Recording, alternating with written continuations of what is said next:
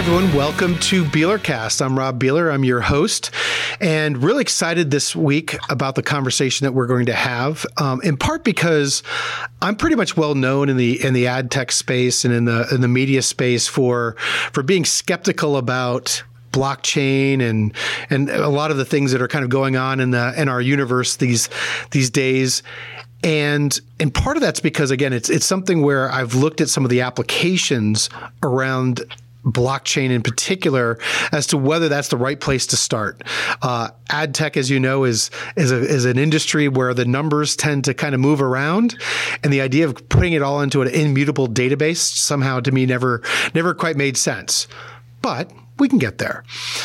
What's really exciting for me, though, however, has been this conversation that started between my guests and myself over the last number of months, really not thinking necessarily about blockchain, not even thinking about all the speculative talk about NFTs and whatever, but really about just how we could change the world, thinking about things in terms of humanity, thinking about getting media to people who don't have access at this point, and creating emerging, markets that don't exist today or are just hard to get to today. And so what I'm hoping is this is actually going to be the first of many conversations, either with these particular guests, as Sunil and Maceo and I continue these conversations, but also that we'll bring in more guests to actually talk about this particular convergence between decentralized finance and media. So with that, I want to welcome my guests today, Maceo and Sunil. Maceo, why don't you give us an idea of who you are and what it is that you do? Oh, great. Thank you, Rob. I am an entrepreneur, to sum it up in one word, and taking a fundamental value perspective towards entrepreneurship, which is trying to tangibly affect as many living human beings as possible in their day-to-day economic activity. So you have a background in finance and business. How does one come to the point of wanting to literally affect that many people? Great question. Well, I started in finance and here in Boston, and got a really interesting introduction to finance, operating on the corporate side in commodities and energy, and the opportunity to work with decision makers in the Southern Hemisphere who were owners of companies that either produced or moved physical commodities. And the commodity industry is quite interesting. It affects so many parts of an economy, from the producers of the commodity, which would be farmers, processors, which would be manufacturers, shippers, investors, and the like. And being involved in that gives you a 30,000-foot view of an economy, a region, cultures. Commodities will go back and forth across cultures. Sugar is produced in many places in the world. However, those involved in those industries can be very different. So that beginning allowed for a perspective, which really led to where I'm at today, going down that vein, operating in energy, and deliberately being an entrepreneur. Rather than operating inside of one of the larger corporate commodity houses. There's a lot of benefit to that. You can do very well for yourself. I would say that the adventure to be a commodity entrepreneur was worth the cost. And it allows you to see opportunities globally that you might not see. Fantastic. So we're gonna tie back into that. Sunil, I've known you for quite some time. We've got a history together. Can you explain again where you're coming from and what you're focused on? Yeah, I think I would describe myself as a strategy and finance man who found his way into the media industry when programmatic was getting going, to come in and help build RTB and all of that, and then sort of turned serial entrepreneur after that. And I think, I've operated in the media space and I've studied it more from a strategic point of view, from a technology point of view. I don't think I was ever an advertising guy, if you will. And so the next step was really, okay, let's take some of this technology. And, I consider myself actually a legitimate programmatic OG. I know that's a term that's thrown around because my teams have actually built things. I actually understand. I read the code. And the next horizon is really to take this technology that we built and apply it to real physical industries. So I'm premium coffee, and now we're talking about neobanking. My background is really in sort of finance. And the funny thing is, how Maceo and I met, it had nothing to do with business. We were just kind of in a social gathering where I was dressed in my hoodie and Maceo on a Sunday afternoon was dressed casually, and there was no pretext of business. And I overheard Maceo speaking to someone. I realized he's an incredibly logical human being, and we just struck up a conversation. We started talking about all kinds of things: geopolitics, economics, the future of the world, the opportunity in the Southern Hemisphere. It was really like 45 minutes in when I asked him, what do you actually do? And I had written the book in programmatic marketing science. We sort of started talking and realized that there's actually a real convergence point, or set of convergence points between what's going on in fintech, crypto, media, programmatic. And by putting those things together, I think we've got a good thesis on creating synergy and opportunity for both of those sectors. Yeah, it does seem like all of this is racing toward, again, new way of, again, whether it be media to advertising, but just how we do business. All of these new technologies and all these new ways of operating are all kind of converging all at once. And I think that there's going to be obviously a lot of advantages to first movers, right? People who see the opportunity and kind of move to that. And so, with that in mind, I'd love for you to talk through really the the project that you're currently, I call it a project. You may not think of it as a project. It's a little bit bigger than that. But can you talk a little bit about what you're currently up to? Great. Well, it is a project. We'll go with that. And correct. There is convergence in this industry, and I'd say ad and media. We're seeing convergence in media also with things like Netflix and online streaming. I started off in the .com one days, and we were getting videos that were broken up and streaming slowly, and only dreamed of something like Netflix. And now that seems kind of passé. And now we're seeing another level of convergence through digital medium, which is the ability for people to engage in transactions themselves through IoT devices, through laptops, or whatever type of technology they have. And with that technology spreading throughout the world at a rapid rate, for instance, our market is the Southern Hemisphere, which is what our project is. It is about onboarding as many human beings into a financial ecosystem that runs well, as they say in the industry, has low friction, allows people to engage in normal economic activity that they necessarily would have difficulty in, depending upon where they were born in the world. And that combined with what is already happening in media, and then now this burgeoning reality for humanity, where every human being soon will have the opportunity to participate in a well-run financial system, have the same data and access to information that someone in Manhattan does who looks at Bloomberg or CNBC. It's a free plug for them. And, it's all going to come through IoT device. So, what does that mean? That means that people are going to self-determine. Their lives are going to change. Many people, their lives is dependent upon their financial system. It determines what activities they have, jobs they have, meaning are they connected to only people in their immediate area, or are they connected to people globally?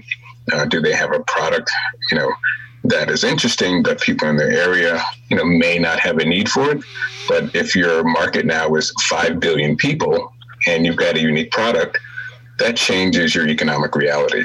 So our project is about speeding up as much as we can is many human beings who are underbanked coming into a functioning financial ecosystem and approaching it from a point of solving that problem, that question, and being agnostic in terms of the technology.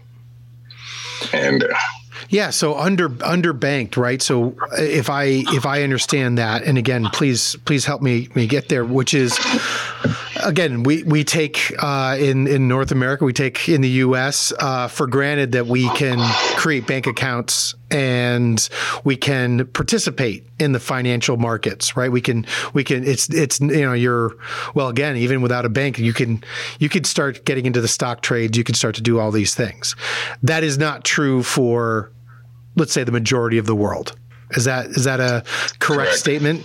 And so what you're saying is that some of this technology that is kind of converging could allow for everyone to have access to financial instruments in a way that allows them to do things. Sunil, please. One thing that I wanted to interject with here is, because we're talking about, grand strategy, we're talking about potentially technology and various other things. Just the human element of this, I think when we think about the Southern Hemisphere, it's so young. The average age in India is 28. The average age in America is 39. The average age in Europe is close to 42. And the average age across Africa is not even 20. It's, 19 point something. So I think, to me, and I know, Maceo, you operate on the ground in, various parts of Africa and the Caribbean. What I would like to learn from you is, what is really that qualitative exuberance of the youth? How do they look at new emerging technologies such as cryptocurrency? And what does it really mean for them in terms of their life vision? Great question. The youth, as I've seen in the Caribbean, the African continent, and we can't wait to get to Central America and South America, are really seeing what we would consider as new technology as normal because of the youth.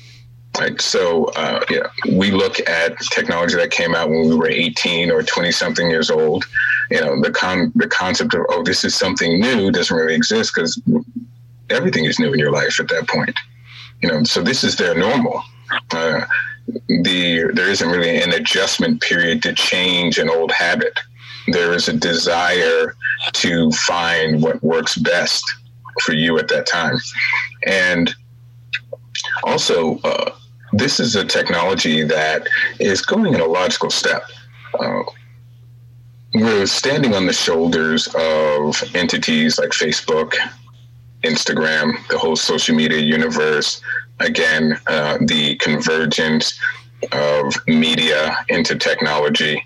So that is translated into an expectation of more development, more innovation.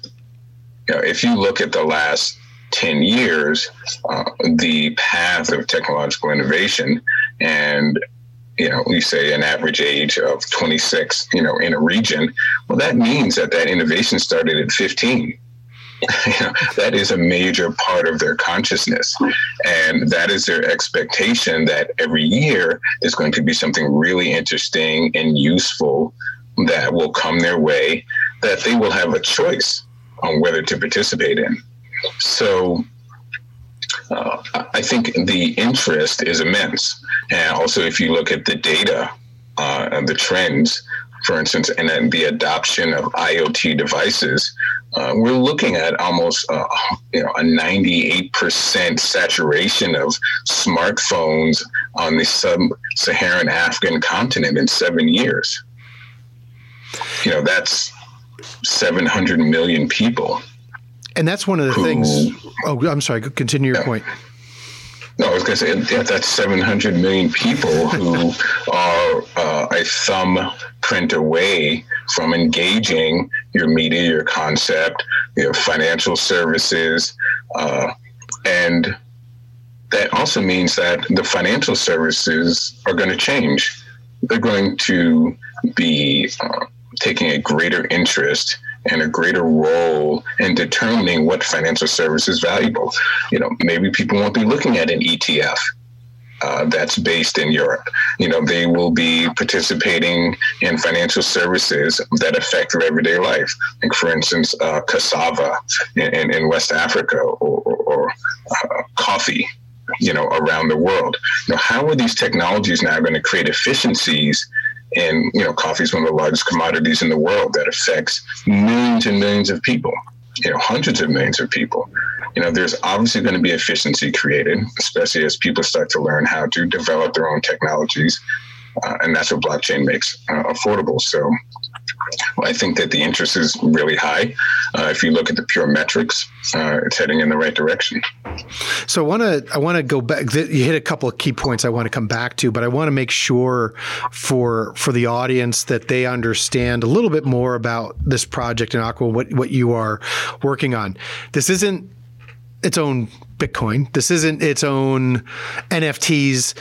We're talking about an underlying system by which, again, we can get more people to be able to participate and onboard more humans into the market for them to be able to participate, right? And so I kind of want to make that point only because just what comes to my mind, of course, and Sunil, building off your point of the youth of these markets, is if we think the adoption of certain technologies is quick in the U.S., in an area, in something where everyone is at that particular age, it's just going to happen. It's going to be and feel like it is overnight.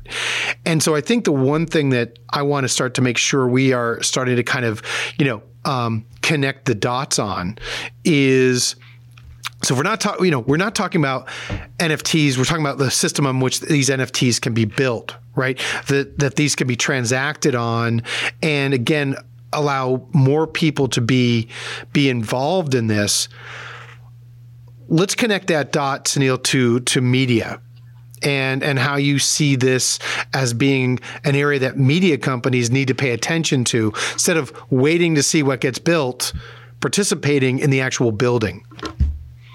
Yeah, and I think there's sort of the traditional media opportunity, and then there are media opportunities probably media companies haven't thought about, or many of them haven't. If we work off of the basic premise that media is about content and distribution, and then we look at what's going on across the broader Southern Hemisphere, I think we begin to understand. So let's look at some of the macroeconomics that are going on. Number one, let's imbibe once and for all. This is very important. India and China are more industrialized than America and Russia now in terms of manufacturing as a percentage of their gross domestic product, and it's not heading back anytime soon. Now, I think there's some misreporting that we get in our education system and our media, where what they'll do is they'll kind of show the economy of a country in US dollars, and you think it's a lot smaller than it is, but they don't use dollars, right? They're saving 20-30% of their money. We're talking massive national treasuries. And if you saw the news today, there was a free trade deal signed between India and the UAE. And that's absolutely critical. So it combines Mumbai with Dubai. And Mumbai is just a massive city. The economy is bigger than Norway. Everybody knows that. And Dubai has historically been one of the transit and trade and financial services, media, sort of, international hubs. This is part of something much larger. China has the Belt and Road Initiative, and India has, and this is a part of it, it is called the Arab Mediterranean Economic Corridor. So this is going to go through Saudi Arabia, through the UAE, Israel, to Greece, to Germany, other parts of Europe, and then, of course, through Dubai to other parts of Asia and Africa. And so what's happening along this corridor and other corridors is there are value chains going up. Value chains in agriculture is huge. So agribusiness, as Maceo mentioned, petrochemicals, renewable energy, manufacturing, capital being invested by multi-trillion-dollar superpowers, so we're not just talking about, venture capitalists. And so within this, you're going to need pools of liquidity. Now, some of those pools of liquidity will come from cryptocurrency. You're going to need new neobanking. You're going to need to be able to connect to the transactions that are happening in Dubai and Haifa and Greece and other parts of the world in Mumbai and what people are doing in Africa, you're going to need to be able to convert currency, convert services, have pools of liquidity, connect people. And all this, while another cascading effect is happening, which is the supply chains that are in China are now shifting to India, and the services supply chains that were in India are shifting to ASEAN, to parts of Africa. So where, you had the man with the Indian accent named Bob answering your phone, soon you'll have the man with a Kenyan accent named Bob answering your phone. And so there's a tremendous amount of economic activity happening. And all while the guys on Twitter, the crypto guys, are saying, if India doesn't accept cryptocurrency, the economy will be ruined. Well, the economy is growing by 12%. And so, you've got massive, across the Southern Hemisphere, investments, trade corridors, value chains, the need for neobanking, and absolutely the need for liquidity in cryptocurrency. How does media play in? Media plays in two ways. One, anytime you have economy and commerce, you're going to need media to promote that economy and commerce. But there's an additional way that media can play. Media can actually take a position on the balance sheets. So if you have a cryptocurrency that's launched, let's say you begin accepting media as a product, or you begin accepting cryptocurrency for your media. Media is in a unique position to accept cryptocurrency because digital media costs virtually nothing to distribute. Now you begin to take a position on the balance sheet. You get cryptocurrency on your balance sheet. You promote the currency. You promote the currency's value. Suddenly people's income goes up and they start buying other products and services, and you promote that with media. So there's a complete convergence between media, fintech, cryptocurrency, and all the value chains that have been created. A lot there. Please, Maceo, I'd love to hear your thoughts on that. No, that's one of that. It's a lot of detail there, and it's all important. And you brought up a great point, which is about connectivity. What this connectivity also does, we call it connectivity as a service, and not leaving it up to just the whims of a few, or the luck of politics, and kind of waiting for things to hash out, and diplomacy just saying, hey, let's connect as many human beings as fast as possible in the best system and give them the tools to start them off, but make the system adjustable so that they can dive into it and improve the system themselves. And what that will do also in media is that now there will be hundreds of millions of people coming online who are genius creators. And, it will be YouTube part 2 and 3, and all of these kind of sites where are really just like you make a video and you put it up, and they've created some monetization scheme. But now people creating any type of media or art, and attaching to NFTs, which we see as just a mechanism of ownership. Okay? It's a really good mechanism of ownership for art and media, as well as physical assets. There's a movement of NFTs to start being utilized in kind of this legacy economy. Sunil was speaking to manufacturing and things like this in India and China. Manufacturing assembly is expanding in Africa and South America. Well, now that we've got this connectivity, you're adding tools to that connectivity, you're going to start seeing natural economic activity, which is someone utilizing NFTs to place ownership on a product that they manufacture in Colombia, and then someone utilizing NFTs to do dynamic media commercials for this product, right? And they may be in India. So now you've got someone in Colombia and India coming together in a value chain, right, that is creating one component, one unit of value, but they're completely separated. 10 years ago, they would have had to have gone through an expensive company or known someone, at an agency in another part of the world. And now it's as simple as their choice of connecting. Just how people are surfing YouTube and other channels, they're going to be surfing the world to find economic activity that they can directly participate in. I want to tell you why you saw me smiling when you started to talk, because if you think about the language around the metaverse and the way that Facebook looks about how, and they use the language about connecting everyone in the world, it's as if we're all going to be in this shopping mall walking around with our new little avatars for the body perception that we've always wanted and how great that's going to be.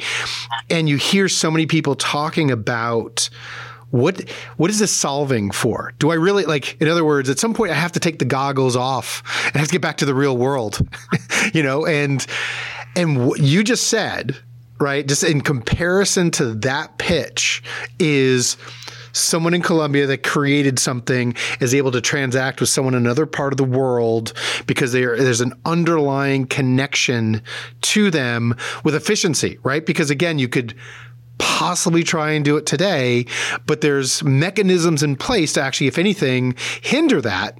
And what you're talking about, and again, I think this is the part that I want everyone that's listening to kind of start to connect these dots, is that level of connectivity across the world around, I'm gonna say it, around real stuff really starts to actually have meaningful impact than whether I'm going to have blue fur today or pink fur on my avatar when I go and sit there and hang out on the, whatever that is, that picture that's been drawn. Sunil.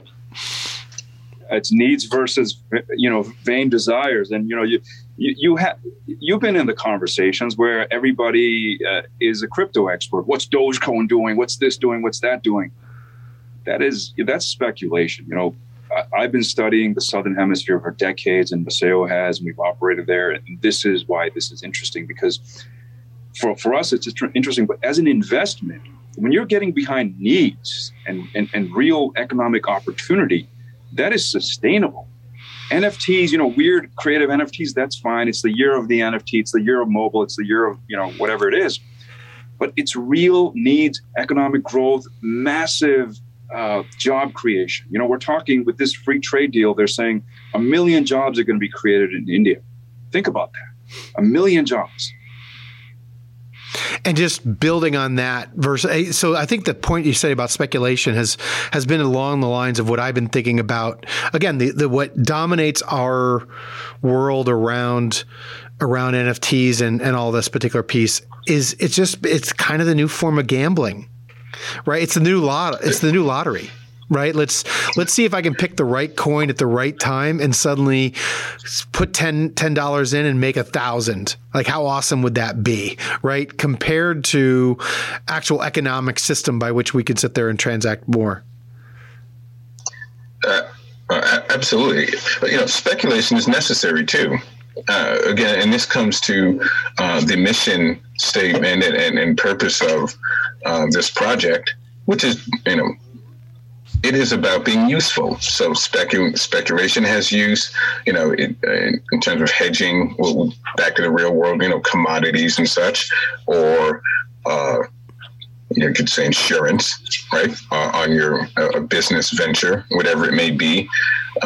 But again, much of the industry, and writing what Sunil says, has, maybe rightly so, but has been really focused on low-hanging fruit, like creating a product and getting people to speculate on it. And that allows for the improvement of that technology, working out the kinks, also spreading the knowledge and participation of that technology.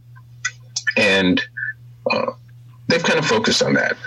We believe that all of that should be in Aqua. And so there should be speculation. There should be productivity. There should be environments where there's also economic activity based upon knowledge workers.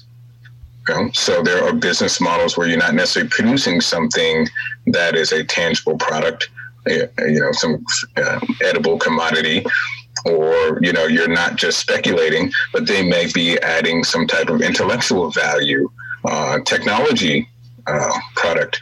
And that still requires a value chain. You've got inputs, you've got someone who's going to work it, you've got marketing, you've got customer service, and these people there'll be far more opportunities for people to connect.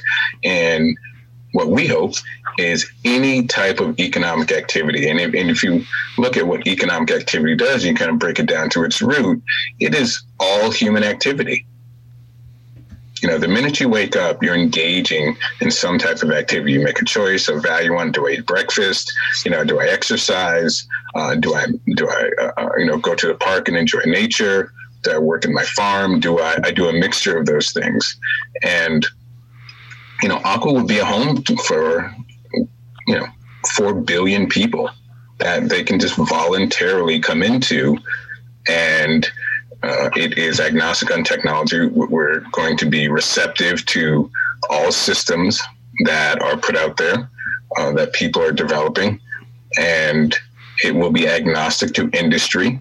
And a lot of what you see in the blockchain now is if you go into, it's really divided, and it's still converging, but some places are kind of like an NFT universe. And it's interesting when you go on there, you're right. You see all this interesting artwork, and I love art myself. I was lucky to have parents who collected a lot of art, but it can be, it's a bit of a niche, right? And then you have to go somewhere else to get into another area. And, they're doing this currently on top of an economic system, but it's a legacy economic system. And they don't quite jive, right? So the legacy economic system is paper and legacy banks. And in the North, you have this thing called KYC, Northern Hemisphere KYC. Southern Hemisphere people will never pass KYC. The systems are different. You're not in the database. They don't know you. You don't have, government numbers the way they do. And, Aqua seems is going to kind of push all of that to the side. It's going to allow anyone to operate. You will be able to find whomever you want, and people will come because initially in the world, operating in Aqua will add immediate value to their lives because they will now be able to operate with the efficiency you would, whether you're a well-to-do person, again, in Manhattan, I'll use Manhattan again, anywhere in the world. And people are practical. People are intelligent. Once they get into that, they will improve on that. So we'll see connections in business that we never even thought. And since my audience is really kind of media oriented, advertising oriented, I want to build off that, because again, I think that proposition alone is a reason to think in that direction. When I think about the media aspect of it, and Sunil, I want you to help me make a couple connections here, right? Which is, and I'm thinking less about the content creators that will now suddenly have a means by which to create and do. So again, sorry, my point being is that based on what Masayo just said, new content creators will now have a platform by which to be compensated for their work. So that's just going to lead to amazing new content. And the reason I'm doing that little preface, and you heard me kind of babble a little bit there, was because I'm thinking, of course, about the large media companies that exist today that are thinking about these markets and thinking about how they're going to succeed. Now, for one, they should probably be looking for content creators there. And again, things like Squid Game and whatever, there'll be other examples where you'll start to see how something suddenly kind of goes global, right? But let's talk a little bit more about the fact that some of those companies struggle to actually break into those markets. One, they don't speak necessarily the language or understand the culture. But this economic system suddenly, I think, opens up the ability for them to start to think about this, right? Because the means by which to get, and we'll use Netflix without, as again, kind of building off that, they really can't do a successful subscription model, kind of to your point. Like, the systems don't really work well for that. If it's subscription, if it's advertising, if it's whatever these things, those systems, the efficiency isn't there. But what I'm hearing is that, I'm sorry, I'm kind of hopefully not taking your point, Sunil, but because I'm on a roll here, buddy. But there's a piece of this of almost thinking like, to me, Google today is a discovery engine. That's where you go to find things. to these people that are coming up new with this kind of new financial underlying piece, there's almost an aspect of it could be the new discovery engine, because what do I have access to in an easy enough way that I can participate and be a part of it will become a new way to sit there and get content discovered, created, built, and that whole ecosystem starts to take it. And that's as far as my mind can take it. Sunil, you're good at this. What am I missing, or what's the bigger picture here? Yeah, that's a great setup. And I think it's a combination of things, because the subscription model works in some parts of the Southern Hemisphere, but then, as we extend further, there are going to be other ways to do it. But if we look at Netflix, you mentioned, has 5.5 million subscribers in India. Amazon has 22 million. What's the difference? Amazon has invested in local cultural content. So Netflix is known or they're known a lot for their sort of international English speaking content. So there's a gap to be closed, and 22 million is nothing to sneeze at. But then when you look at Hotstar's got 46 million in India. What's the difference? They've got cricket. And cricket, by the way, the Indian Premier League in a month and a half gets more in sponsorships than Major League Baseball gets in a year. And you're talking about the world's fastest major growing economy, right? So cricket in the due course of time will become the greatest, sponsorship and reach sports vehicle on the planet. It's the second most played sport. So there's room to work with the sponsorship model. I think what it really comes down to, and I'll talk about the other piece, it comes down to cultural sensitivity, real cultural sensitivity. I don't mean the politically correct stuff. Now, I'm a part of the Indian diaspora. I'm a person of Indian origin. I'm a U.S. citizen. I've lived here a long time. But I'll tell you, we understand the code words, and we understand the way that the Western media covers the civilizational culture of India. There was a very prominent newspaper when India sent a spacecraft to Mars. They showed a cartoon with, the Indian man with a cow on a leash standing outside the International Space Club. I'm not going to mention the newspaper. They apologized. But if you read those kinds of media outlets, the sort of biases have just gone underground. Now, at the end of the day, that's a commercial issue, because if newspaper A in the West or media company A in the West continues to do that and rest on its laurels, then that's an opportunity for media company B, without doing any of the crypto stuff, without doing any of the blockchain stuff. If you simply begin treating people with respect, there's a huge amount of economic activity and opportunity. Now, the other part, places where the subscription model isn't going to work yet, or not necessarily places, but segments of the population who maybe don't have access to that opportunity. But you think about their participation in a system like Aqua, where, people in a very economical way can participate within the system, and they can, get on board with neobanking at a very low cost. Once you start doing that, and let's say, you've got coin within the system, media companies can begin to accept that coin. Now, there's no cost to you because you're getting an audience. But as you begin accepting, the coin goes up in value. Now you bring other, marketers and commerce opportunity into the system, and you essentially create a market for your own subscription services. And so the ability to literally create value in currency doesn't exist so much in the Western Hemisphere. So the opportunities are tremendous. We're talking about 3 billion plus people, and the connectivity to mobile phones. India's probably got more than, 1 billion people using mobile phones. You're talking about a middle class of 700 million people who are saving like 25, 30% of their income, sending their kids to private schools. But because our economists love showing, or the political scientists want to show that the average person is, making $5,000, they don't use dollars, they use rupees.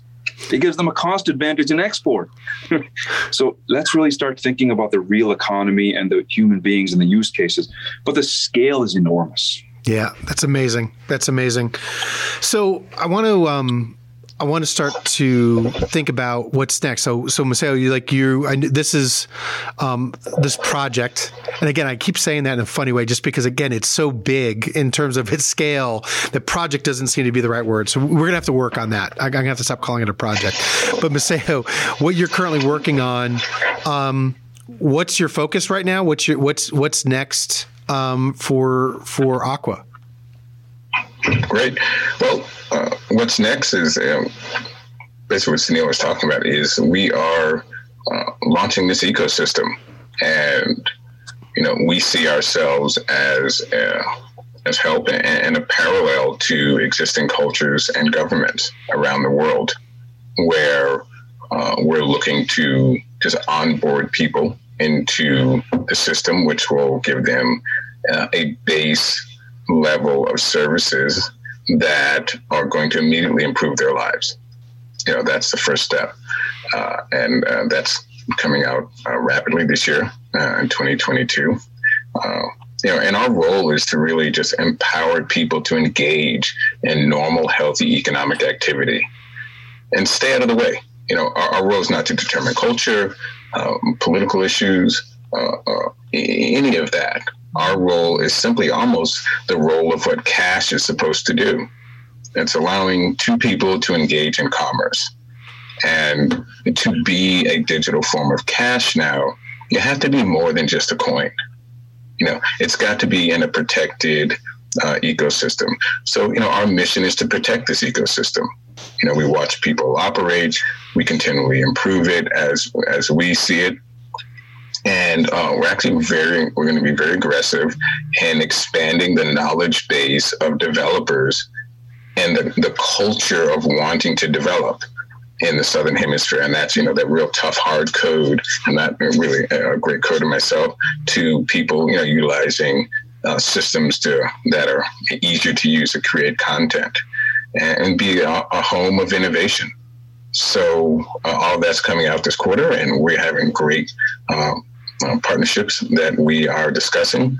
And when we come into an environment, we say, hey, how can we help the human beings in this environment live a better life through having better economic activity?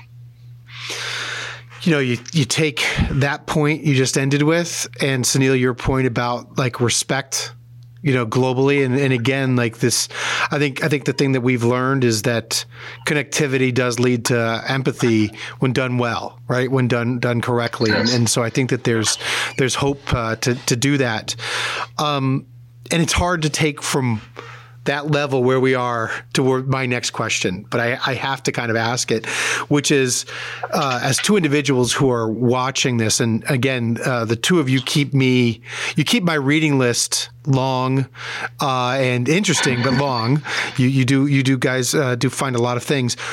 What should people be doing or reading or thinking about, and what maybe should they not be in terms of connecting this dot? Because again, I think what I was trying to do is say at the beginning is some of the speculation talk is getting in the way of building things. And say, I think you kind of putting me in my place that speculation has its place. So agreed. But there is a piece here where I'm trying to think through to both of what you've said is the mission. Where do I start to pay attention to? What perhaps do I not put less attention to? Any thoughts? I've got a thought. I think, there's a lesson that media companies learned over the last 10 years or so. Most of them were late to real-time bidding. So that's a use case that we can draw upon. And if you really think about what's going on in that industry, the middle players, the middlemen have all the power. We can say whatever we want publicly. I saw an article that the Trade Desk released something, and it's to cut out middlemen. The Trade Desk is a middleman. Who doesn't understand that? So I think the important thing is to begin doing now. It's about organizational culture. I was within the holding companies, I was within Havas, but all the holding companies, I think, faced a similar challenge at that time when we were discovering this new thing, which is you're trying to respond to this technology. And I'd come over from IBM, so I was, from a real tech culture. And the biggest challenge when it comes to strategy is your own culture. You've got a media culture, you're trying to deal with technology, and you've got to find ways to inculcate a flywheel, protect that politically, and say, look, these people are going to have political immunity for a couple of years just to study this thing. Go now. They can read my book, by the way, but I would say read about international economics, what's going on in the Southern Hemisphere, read about these trade deals, read about the value chains. The technology, you can always study the technology. It's not about the technology. It's really about the opportunity, the culture. And to me, strategy is not planning. It's not theory. It's really about understanding a paradigm. Follow the thought leaders. The thought leaders will lead you to the paradigm. They'll tell you the limit that you can't break. Once you figure that out, break that limit. That's what you have to do. Fantastic. Maceo, any last thoughts? Sure, yeah. Well, looking at the industry to help cut through the noise is, people should start looking at where new money is being created, because that's what pure crypto does. It's allowing human beings to literally create money as a product that before you needed to be part of the treasury of a government or at a certain level in banking. Now, anyone with some technology can create something that is representative of money. And start looking at which technologies are going to connect previously unconnected businesses to these new people who have money. And they're evolving. So, there are whole industries of people, and, products can be considered money. They have these products, but they're going to be technologies now that are going to connect people in the world to things like, heirloom agriculture, unique plants that may be a niche that was untenable to utilize traditional trade to sell. But now you can find that special fruit that before you couldn't, that only grows in a certain part of the world. So I think from a practical standpoint, for those who aren't developing, who are looking at the outside and maybe looking at opportunities, look at technology and say, hey, these people have something really interesting. These people have money. This seems to be a bridge to bring those people together. Just by, being a part of that, investing or supporting it, now you're part of that. And it's something people can digest. Well, I want to thank the two of you for, again, an enlightening conversation. And again, it's in some ways it's fascinating to kind of take things up to the level and the scale and the size of this conversation. I really, really enjoy in doing that. And, I'm going to ask the two of you to help me continue these type of conversations, right? Because again, I think that there's an aspect of, yes, my day-to-day is on the ad tech side, and I deal with all the middlemen that Sunil spoke about, and trying to figure out ways to get information to flow freer, to help people who create content make more revenue and make that a viable system, but to also just, again, to expand that further throughout the world. There's just, I'm going to look to the two of you really for the analysis on what it is that we need to be paying attention to. So I'm looking forward to kind of working to create something with you guys to see if we can keep the conversation moving forward and hit on all those points of humanity that you touched on. Less the technology and more the humanity is, I think, going to be something that's going to kind of lead the way.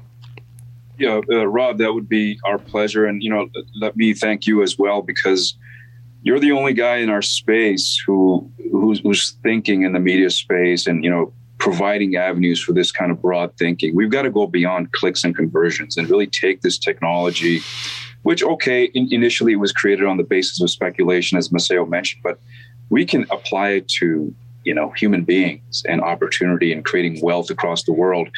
And so your background as an operator helps us bounce that off somebody who can kind of challenge us a little bit as well. And so always a pleasure chatting with you, and thank you for this conversation. Great. Yes, and thank you, Rob. We look forward to it.